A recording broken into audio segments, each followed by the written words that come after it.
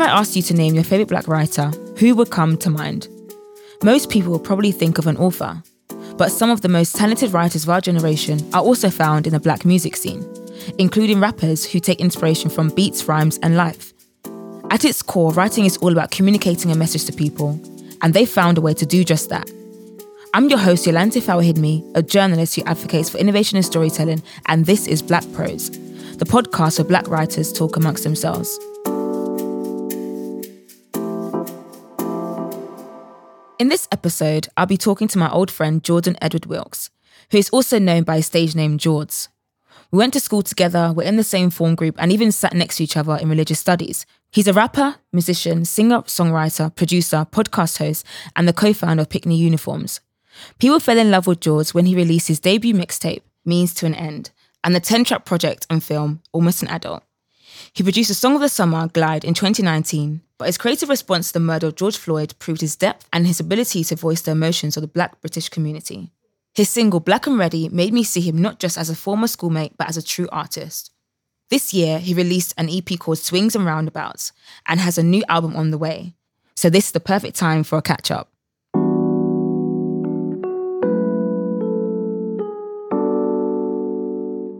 So, the album that you've been talking about often, what's it called?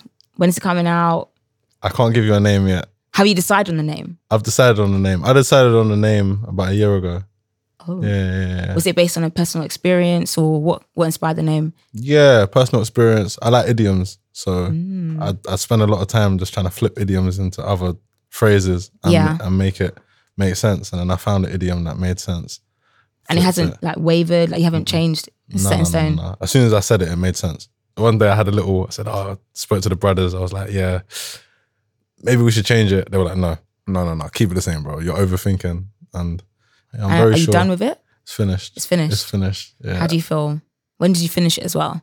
I finished it a couple of weeks ago. But really, a lot of people think that the album is just the music, but it's everything that's around it. So it's not really finished until it's out. I even say it's not even finished until after it's out, because you still have to tour it. You still have to communicate what you see in your head as an artist. Do you know what I mean? So like, Kendrick Lamar's a good example. I went to a show and people heard the last album and they maybe didn't make sense of exactly what it meant until they saw him on tour and they saw like the visual representation of the songs. So for me, it's like, is it really done? Is it ever going to be done? Because it's never really finished. Even when I listen, I'm like, oh, this. Are you a perfectionist? Nah, I don't think so. I want things, I want to be really happy with things. But I wouldn't say I'm a perfectionist. I don't know what perfection really is anyway. And I think imperfection is, I'm an imperfectionist, if that makes sense. So like, I think there's a beauty in an accident or not really sticking to the plan, going a bit left and discovering something new. So yeah, I wouldn't say so.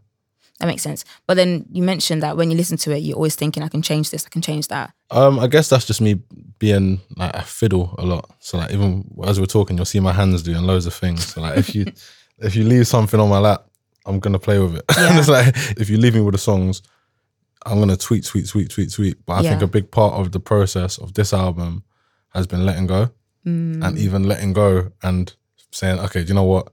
I am finished and I'm happy with this. And it's ready to like come out. That's a part of it, if that makes sense. Yeah. Well, exciting. Yeah. Do you feel proud of yourself? Yeah. I was going to say no. I was going to lie. Why? You know, from school, I was always like towards the top of the class and I felt almost embarrassed by being top of the class. I was like, let me pretend to not be as smart so I can fit in with the cool kids or whatever. Do you know what I mean? Whereas now I'm learning to really try and shout about myself and be a bit more, you know, I am good. I'm where I'm meant to be and everything that's happening is happening and I should be proud of myself for it. It's a complex, I guess. It's a complex I'm working through. But it keeps me motivated. It keeps me grinding, so. Yeah. So when did you actually feel like a writer? Because I didn't actually know you can sing or play an instrument or rap. But when I was like Googling to see if you did anything at school, I saw some videos of you like school braces, hat. Were you keeping it to yourself? You didn't really share that side of yourself at school? So, do you know what? When I was like year 9, my brother bought a microphone From then I just started rapping. I used to rap with the guys from Harris Academy, like, Okay. and we finished a couple of songs and used to send it around on Bluetooth. But I never saw it as this is what I want to do as a career. That was just a thing that was fun for attention. And then I stopped for a while.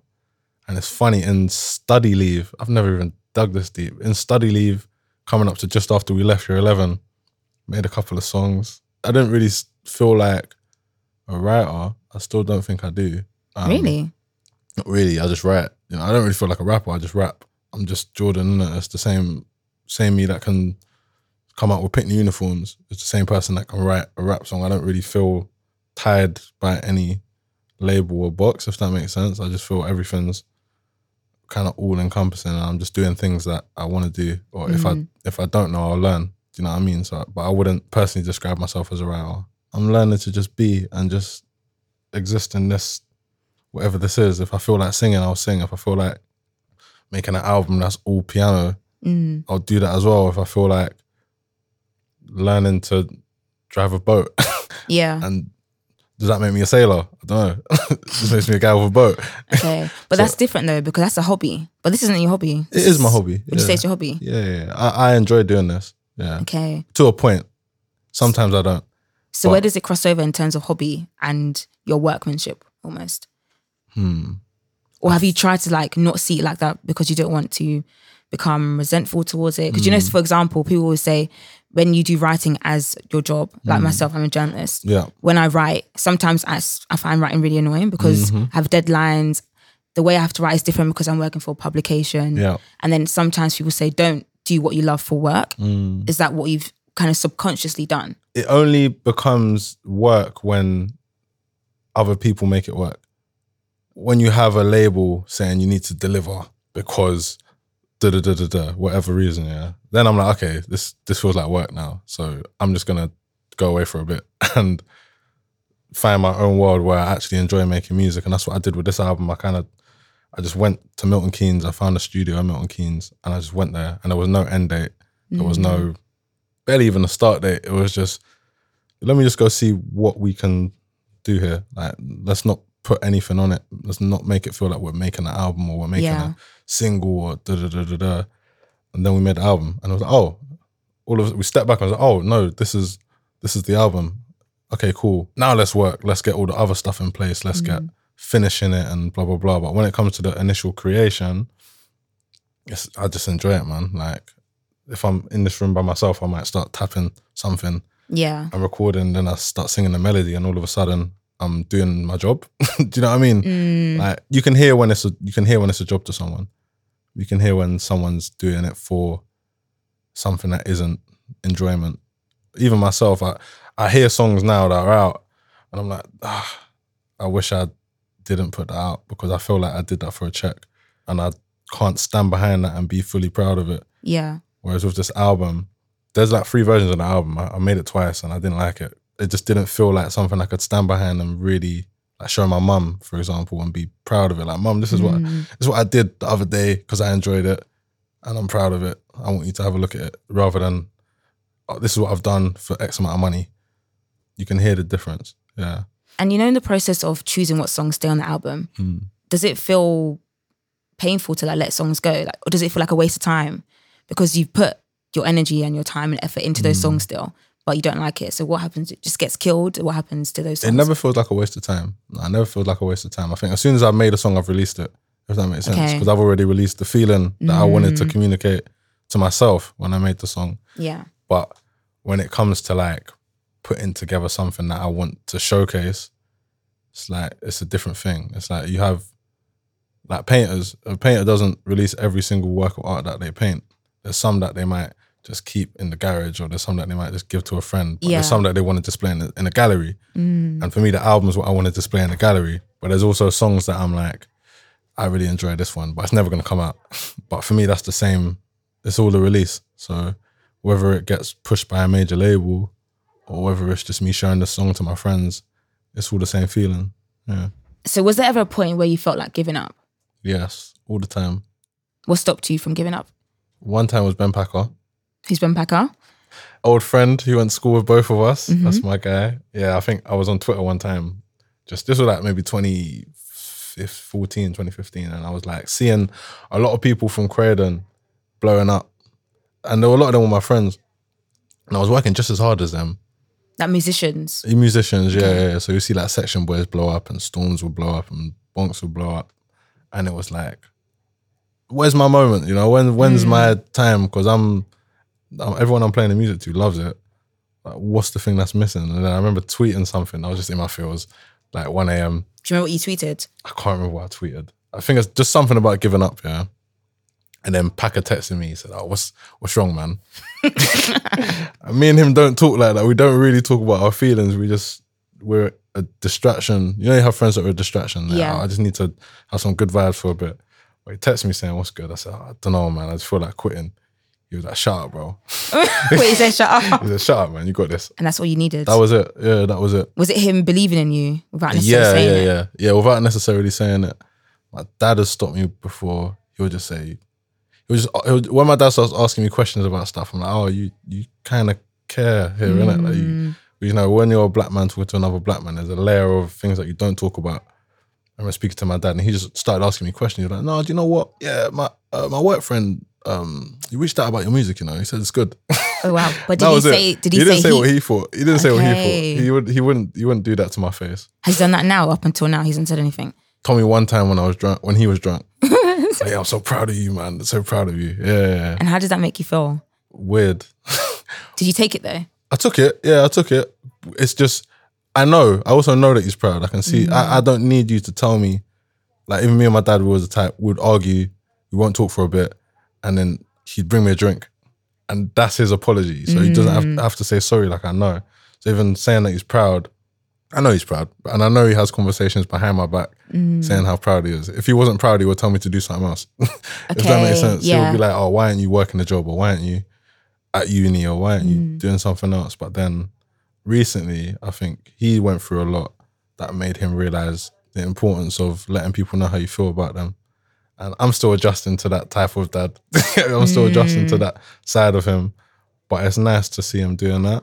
When he comes up to me and tells me something, I'm like, "Oh, I really must be doing something right." Because in school, I was in top set more time. But if I got an A, he would say, "Why isn't I an A-star?" Wow. And I'll be like, Sounds like an African dad.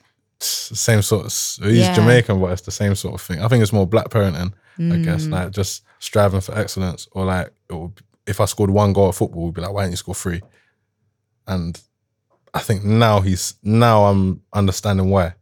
Because the same me that isn't satisfied when the album's done and the world can love it, but I'm like, Yeah, there's always room for improvement. there's always room for improvement. And I think, yeah, I guess that's why he did it. When I work it out now, you know, I'm appreciative of it. What about your mum? Has your mum been supportive about your... She's always supportive, yeah. In primary school, she was at every football game. She will come as much as she could, like, and she was very concerned when I first started doing music because everyone had this idea that I was going to be the one that goes to university, gets the degree, becomes an engineer or something, or a lawyer. Did they not know that you're doing, like, recording like songs? I wouldn't say I hid it from them, but I didn't openly showcase it to them. But I was never that kind of, I never really did that in my life anyway. It was more like my siblings would do that and I would just be independent learning, you know, on my own somewhere. Yeah. That's just my type of personality. So I let the work speak for itself. But then I remember sometimes I go up to her and say, "Oh, mum, you know, I've done this." Or like, when there's something that I know my mum would like, I would tell her. So like when I was in The Guardian, I know my mum would like that. So I told my mum I was in The Guardian. Or like someone put Black and Ready in a book, an author called Jeffrey Boachi. He wrote a book and he put Black and Ready as a whole chapter. He was talking about that song. I could tell my mum about that one because she'll care. Yeah. They're very supportive. They're very supportive still. Do you think you seek their approval in any way? 100%. Yeah. More my dad than my mum. Yeah. Do you feel like you've got it now? I don't know. I don't own a house yet. So when I own a house, my dad will be like, "Okay, you're a real man. Like, welcome to the world. Now you got to learn about paying bills and da da da da da." So Yeah. maybe when I get to that point, yeah. But we have more mature conversations where he's not telling me what to do. He's asking what I think of something. Yeah. And then giving me advice rather than saying, "Oh, I think you should do this," you know, it's a new dynamic still. This episode is brought to you by Visit Williamsburg. In Williamsburg, Virginia, there's never too much of a good thing. Whether you're a foodie, a golfer, a history buff, a shopaholic, an outdoor enthusiast, or a thrill seeker, you'll find what you came for here and more. So ask yourself, what is it you want? Discover Williamsburg and plan your trip at visitwilliamsburg.com. Another day is here, and you're ready for it. What to wear? Check. Breakfast, lunch, and dinner? Check. Planning for what's next and how to save for it? That's where Bank of America can help. For your financial to-dos, Bank of America has experts ready to help get you closer to your goals. Get started at one of our local financial centers or 24/7 in our mobile banking app. Find a location near you at bankofamerica.com/talktous. What would you like the power to do? Mobile banking requires downloading the app and is only available for select devices. Message and data rates may apply. Bank of America N.A., member FDIC. You mentioned earlier that everyone thought you'll go to uni, but did you go to uni? I went twice. You went twice? Yeah. Where did you go? I went to London School of Business and Finance. What did you study? Business management for a year. I said, this isn't the one. I don't want to do this anymore. I collected my student loan. And kept it what, moving. you left? You dropped out? That year, I was 2014, I got invited to go on tour. I was like, yeah, I've made it. Going tour with who? First, it was a singer called Tom Mann. And then through Tom Mann, I met another band called The Parades. They're called Only the Poets now. And we're actually signed to the same label, funnily enough. Okay. And we bumped And when into did you each get other. signed? I got signed in 2019. Was that a big deal for you? It was a bit of an anticlimax. Oh. Yeah, it was Why? a bit of an anticlimax because I think I put too much on being signed. And then when I went and got signed, I was like, oh, all right. I got on the train, took my sister, went, signed, got the train home. But then everyone else saw it as like, oh my gosh, this is it now. Yeah. Yeah, it was interesting. I just remember feeling like I didn't know what to feel. Then when everyone left, I just started crying bare. I just had a big moment where, but I wasn't crying out of happiness. It was more like relief. Like, wow, I've put a lot into this, man. Like I'd been making music for 10 years before I signed. In my eyes, I'm already in the second half of my career, but now it's starting. So it just felt like a big weight where it's actually paid off. Like I know there's a check that's gonna come that's actually gonna pay for everything. I'm not gonna have to worry about half the things I worried about when it came to music before. And that was it was a big relief. But it's a whole new, it's like climbing a mountain and then seeing there's a bigger mountain that you have to climb. It's like it never stops almost. Yeah. Because like I've been signed 3 years and only now I think I'm reaching the biggest point in my career. So yeah, it's a different game. Yeah. Is there anyone that you would like to thank for your success? That I haven't thanked already? That you would like to thank or haven't thanked either? Matthew Spear. Oh, who's that? Who's Matthew Spear? Matthew Spear from school. He was the first studio I ever recorded at. I don't know if I said thanks or not, but yeah, Matthew Spear. Everyone else, I feel like I'm very open with my gratitude. So people tend to know where they stand with me. Yeah. But Matthew Spear, I owe him a lot, man. I really owe him a lot. Manifer as well. Yeah. It's also another school friend because he wanted to make music as well. He took a different path, but if he didn't give me like the freedom to just be able to express myself and just write bars and not laugh, do you know what I mean? That's important. It's cool. And I remember the first couple of years I started making music, people found it funny. A lot of people found it funny, but they always thought I was good, but they were still find it funny. Is it because they were seeing you in a different light? Yeah, like who they see me, I was little Jordan from school who had braces. I had a list when I was rapping because my braces, like, you know, yeah, so I understand it as well. But with Manifer, like, it was just, yo, man, no judgment. Yeah, so Manifer, Ruben Royal from J-Star Entertainment, he was the person that discovered me, I guess. And he took me to Cadet if he was here as well. Because the first shoot that I did, the one when I had the J-Star top and the braces. Yeah. So the story behind that is Ruben took me to a shoot and the shoot was a Cadet shoot. This was 12 years ago now. Took me to the shoot, met Cadet. I was a big fan of Cadet because we used to listen to Gypsat back in the day. And Cadet's he's like, yeah, man, I think you should rap, you know. Like he's introduced me as this rapper. Cadet's like, yeah, you should rap, man. You should rap right now. I said, I don't want to rap right now, but I'll rap in like half an hour. And then went to Streatham Hill and shot that video. And then that was one of the first moments when it was like the whole of Croydon knew who this Jords guy was. And that all come from Cadet and Ruben. So definitely want to thank them for that. Cadet even more so, man, because I remember when I first got on Twitter, he reached out to me and just said, yo, Ruben's told me about you. You have a big brother in this. If you ever want to link me, come and link me. And he lived like Christie Drive. So I just used to go chill at his house all the time. And he's definitely someone I want to thank. Yeah. Wretch as well. I thanked him in person. How was that thanking them in person? Flipping out, man. Was it like quite emotional? It was like Simba meeting Mufasa. Wow. A couple of days later, I got my hair locked. Like, I swear down. Yeah. Wait, so after that, a couple of days later, you got your hair locked? Mm-hmm. He doesn't write, by the way. He just walks up and down. He will get up, have his hand behind his back, he'll just be walking, eyes closed. He doesn't say anything. He walked around for a bit and he came up to me and he spotted me. And I said, okay, this verse is going to be mad. This verse is going to be mad. And he went to his manager who was sitting down just on his laptop and he like whispered like maybe 3 words in his ear. And the manager was like, woof. And he said, I'm going to the booth. And then he recorded his verse. And he just like reeled it off. Yeah. No, effortless. I've actually seen one of your, like, you did a video, you're wearing like a, sorry. You're wearing a granddad hat. And I'm playing my piano. And you're singing. That's some BS, man. I don't know who I thought I was. It was a Wretch cover. Yeah, I don't know who I thought I was, bro. Yeah. I had a cup of tea. Yeah, I had a cup of tea. Yeah, it was from your kitchen. And then like, you came round and you started playing the piano and started singing. That's one of the things that could, if that disappeared off the face of the earth, yeah, I would be mind. I would be happy. But it's good it's fun looking back on it. But like, I was really trying to find something there. Is that finding your voice almost? Yeah, I was still finding my voice and my sound because I was like, everyone in the ends that was when Graham came back. And as much as I love Graham, I was more soulful. Like I grew up on R&B and I didn't completely find my voice in the Graham world. So, but did you feel like you had to? Or did you feel like you had to sound like that? No, I had to go against it. Yeah, I felt like I had to go against it because I just felt like if I'm doing the same thing everyone else is doing, I'm only going to get as far as they get. So, and I don't want to get. I want to get further than that. So, I need to do something different. And none of what I was hearing was really speaking to me to the point when I was inspired to create off the back of it. Whereas, like things like Wretch 6 Words or Ed Sheeran Thinking Out Loud, which was the song that was on there. Yeah, those.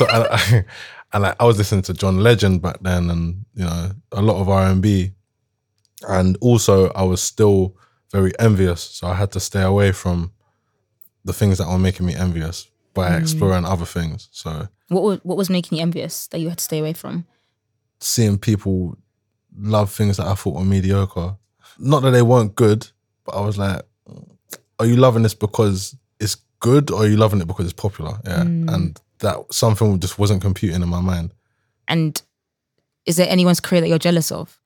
I saw you like flinch a bit. Yeah, no, that's the conversation I've been having. Stormzy, that's the first one. Okay. What are you jealous of about his career? I've been trying to work that out. A big process over the last like 4 months for me was getting to the bottom of my envy and letting it go. So now I'm at a point where I think I've let it go. I don't really feel... I used to feel envious. I was like, oh, he's getting all the opportunities. But then I saw him in the flesh and I've known him for a while and I realized there's things you might envy me about, you know, there's things that or not even envy, but I'm really good where I am. Like I said, I'm learning to just be in my position and just be able to stand here and be grateful for everything, like the goods and the bad. And yeah, man, like I don't feel that. It's like a weight off my shoulder. When I finished the album, I felt the weight of all the envy because I'm like, no one else can possibly make the album that I made, and I'm really happy with it. So, what is there to be envious of? You know, I'm on my own path. I love that. Took time though. Jeez.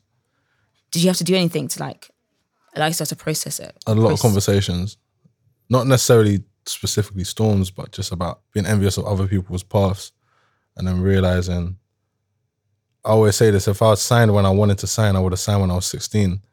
And if I signed when I was 16, I'd probably be dead. I'd probably be dead. I would have had a mad mental health thing where they were telling me, like, the conversation that I've had with labels and the way it can be when you don't know yourself, like, I can see why it gets dark for certain artists, but I know myself and I signed when I knew myself. So, you know, everything in its time. Yeah.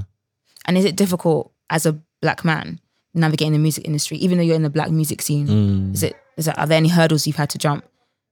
I think just being a black man in this world, no hurdle in the music industry is bigger than a hurdle that I've had to face when I was growing up. So not really. I maneuvered this far being a black man in this world. So, and I know more than I knew. And when I'm in the industry, I'm like, this is not different to the roads. Like, it's not that different. It's just the risk and the threat level is probably lower. Yeah. So I'm like, there's not really much to be scared of. Do you know what I mean? It's just, I'm not scared. It just annoys me sometimes, some things, when I'm like, sometimes you feel like, there's a line on the album I said, it says, caged birds singing in rooms with glass ceilings, but smashing through the glass does its damage. Yeah. So it's like, being a caged bird singing in a room with a glass ceiling is very annoying sometimes when your song is unique to you and a lot of people are trying to put on you their impression of it, when it's like, no. If you want to let someone bloom, you have to let them be the best version of themselves, not what you think is the best version of them. Like, so yeah, working through that complex it's been heavy. It gets heavy sometimes and you feel like you're just a bit unheard until you're heard. So like, I just disappeared, came back with an album and everyone was like, oh no, it's answered all the questions that we had. So it's just more about like trusting the process. Yeah. I'm going to ask you a few questions. I want to talk about your writing rituals. Okay. Your process when you write, where you go to write, what do you do when you're writing. So the first question is, what and who inspires your writing? My friends. Your friends? More time. Yeah, my friends. People around me. Okay. And conversation. So for example, we might be talking about Rick and Morty, yeah? And that conversation that we had inspired a whole song. Okay. And then I maybe said Rick and Morty in that song once, but like the conversation sparked the thought that sparked another thought that sparked another thought that turned into a song. So it's like, when you don't give it any boundaries, it can come from anything. So yeah. Like, there's like a song from the album I wrote in Jamaica, but there's a song I wrote in Thornton Heath as well. Yeah, like, I see what you mean. I see what you mean. Do you have any writing exercises that you do? Pen and paper. Pen and paper. I'm like that as well. Yeah, Very pen and paper. Yeah. I changed this year though. What were you before? Phone. So on your notes app? Yeah, notes app. There's a different kind of feel to it. And like, I hate writing. So I write till my hand hurts sometimes. And I'm like, I really must love this if I'm trying to write it when my hand's hurting, rather than just typing. And there's something about the physical form of it that makes it more real. And it also makes it easier to remember when you write. So get you. And what is your bad writing habit? I don't write enough. Sometimes I'll have an idea and I'll just start rapping. I'll be like, yeah, this is going to be a sick lyric. And I just won't write it. I'll be like, oh yeah, but I'm going to come up with another one soon anyway. So that's weird. Yeah. That's almost, I feel like it's almost like taking that for granted almost. Would you maybe taking it for granted also. But also I'm like, it's seasonal for me. If I was to write every single night, I would never sleep. Sometimes I want to sleep. You know? But like, haven't you ever thought about, I don't know, recording the lyric for like, you'll come back to it when you need it? I did that sometimes, but I've actually I never go back to it. So I got a full phone of just like nonsense voice notes. And also because I produce as well, it's not always, I might just record like a hi-hat, like, or like a little melody that I hear or something. But I realized I actually never come back to it. If it's really good, I'll make sure that I write it down. But if it's not, I'll let it go. Like creativity, it's not limited to, or mine isn't limited to my writing either. Like I want to paint a wall in my room. I think this weekend. I'm going to try drawing something. What are you going to try and draw? A bird and a flower. I don't know. The bird holding the flower or next to like in his beak? Like what do you mean? I don't know, you know. I've not thought that far ahead, but I just know when I draw this flower, yeah, it's just going to be the waviest flower. Okay. It's going to be so perfect. And I'm focusing all my creativity on that, if that makes sense. Or like, I put my creativity into like a marketing campaign. I'm thinking, how can we communicate? How are we going to get the videos to be different? And that's still creative. So it doesn't necessarily have to always be lyrics. Yeah. Yeah. What would you say is the hardest part of being a black rapper? Well, producer, songwriter, musician? I think trying to not be labeled as a rapper. Yeah, I know. I don't know. I'm not offended. No, because it's like a lot of people, they try and typecast you as a certain thing. And also, even though I understand, I rap, so I'm seen as a rapper, of course. But sometimes I'm like, if I come up with an idea and I'm singing, I feel like I have to show you more than if I was to say that I'm just going to rap. Because they'll be like, oh yeah, if you're going to rap, then cool. But if I'm singing, I'm like, I really have to prove that you can sing. That I can sing, or I have to prove that I can produce before you, or I can prove that I can write an indie song, for example. Like I want to get into songwriting, but different genres. Well, I'm trying to get into that. Because I've been writing songs for different genres for a long time. But like, they'll be like, yeah, but I don't know, maybe we should get someone else. I'm like, no, I can do it, you know, like, trust me. No, but you're really good at rapping though. Like, yeah. Does that make you like quite irritated? It used to. I've just stopped relying on outside voices, man. I've got my voices that I trust, and they've been the same voices that I've trusted for a long time. Yeah. And it's got me this far. So I don't really need new opinions, if I'm honest. Yeah. So this next section is where I really need you to like pull out all your gems. Okay. So in every episode, I normally ask guests to share advice to other Black writers or younger Black writers. What would you tell them? Find your voice.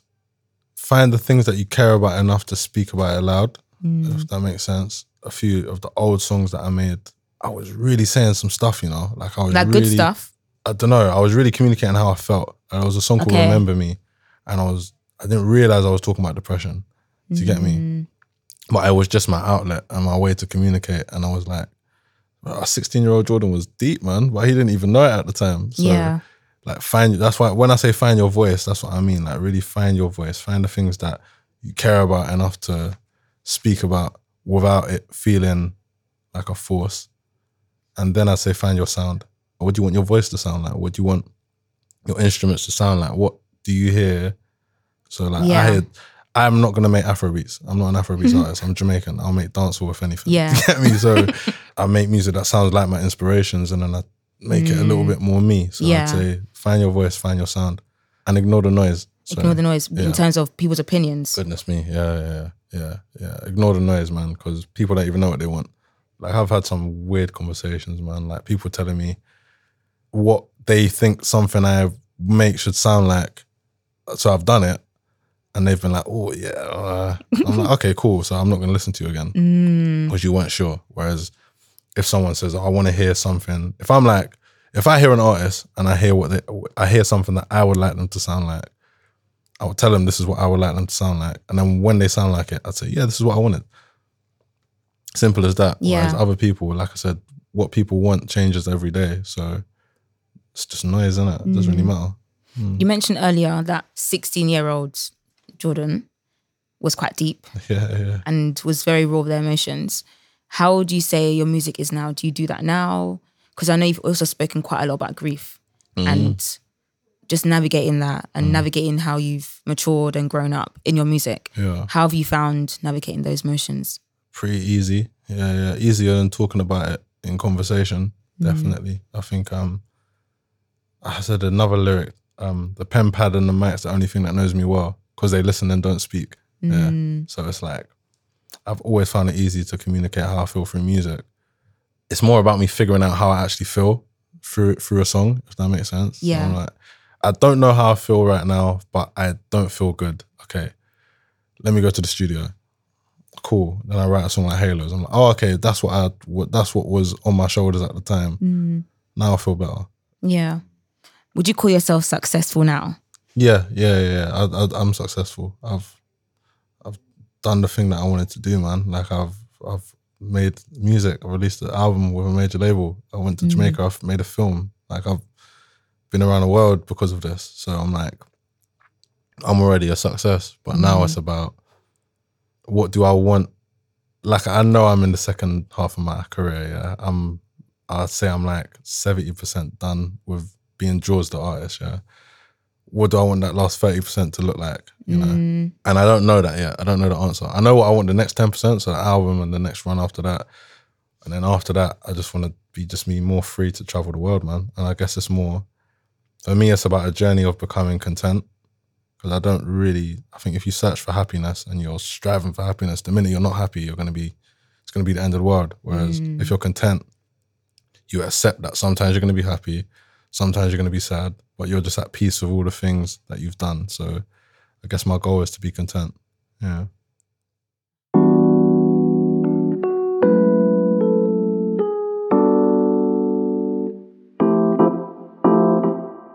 It was really lovely to see him again after 12 years. And we haven't seen each other for such a long time. And just hearing about his experiences, how he's navigated the music industry has just been very encouraging and inspiring as well.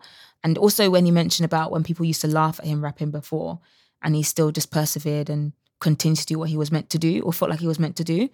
So yeah, I hope you all enjoyed this episode and was able to take something out of it and just realize that our goals will continually move and our goalposts will continue to move, and we just have to be open and receptive to where life takes us, essentially, in our creative endeavors.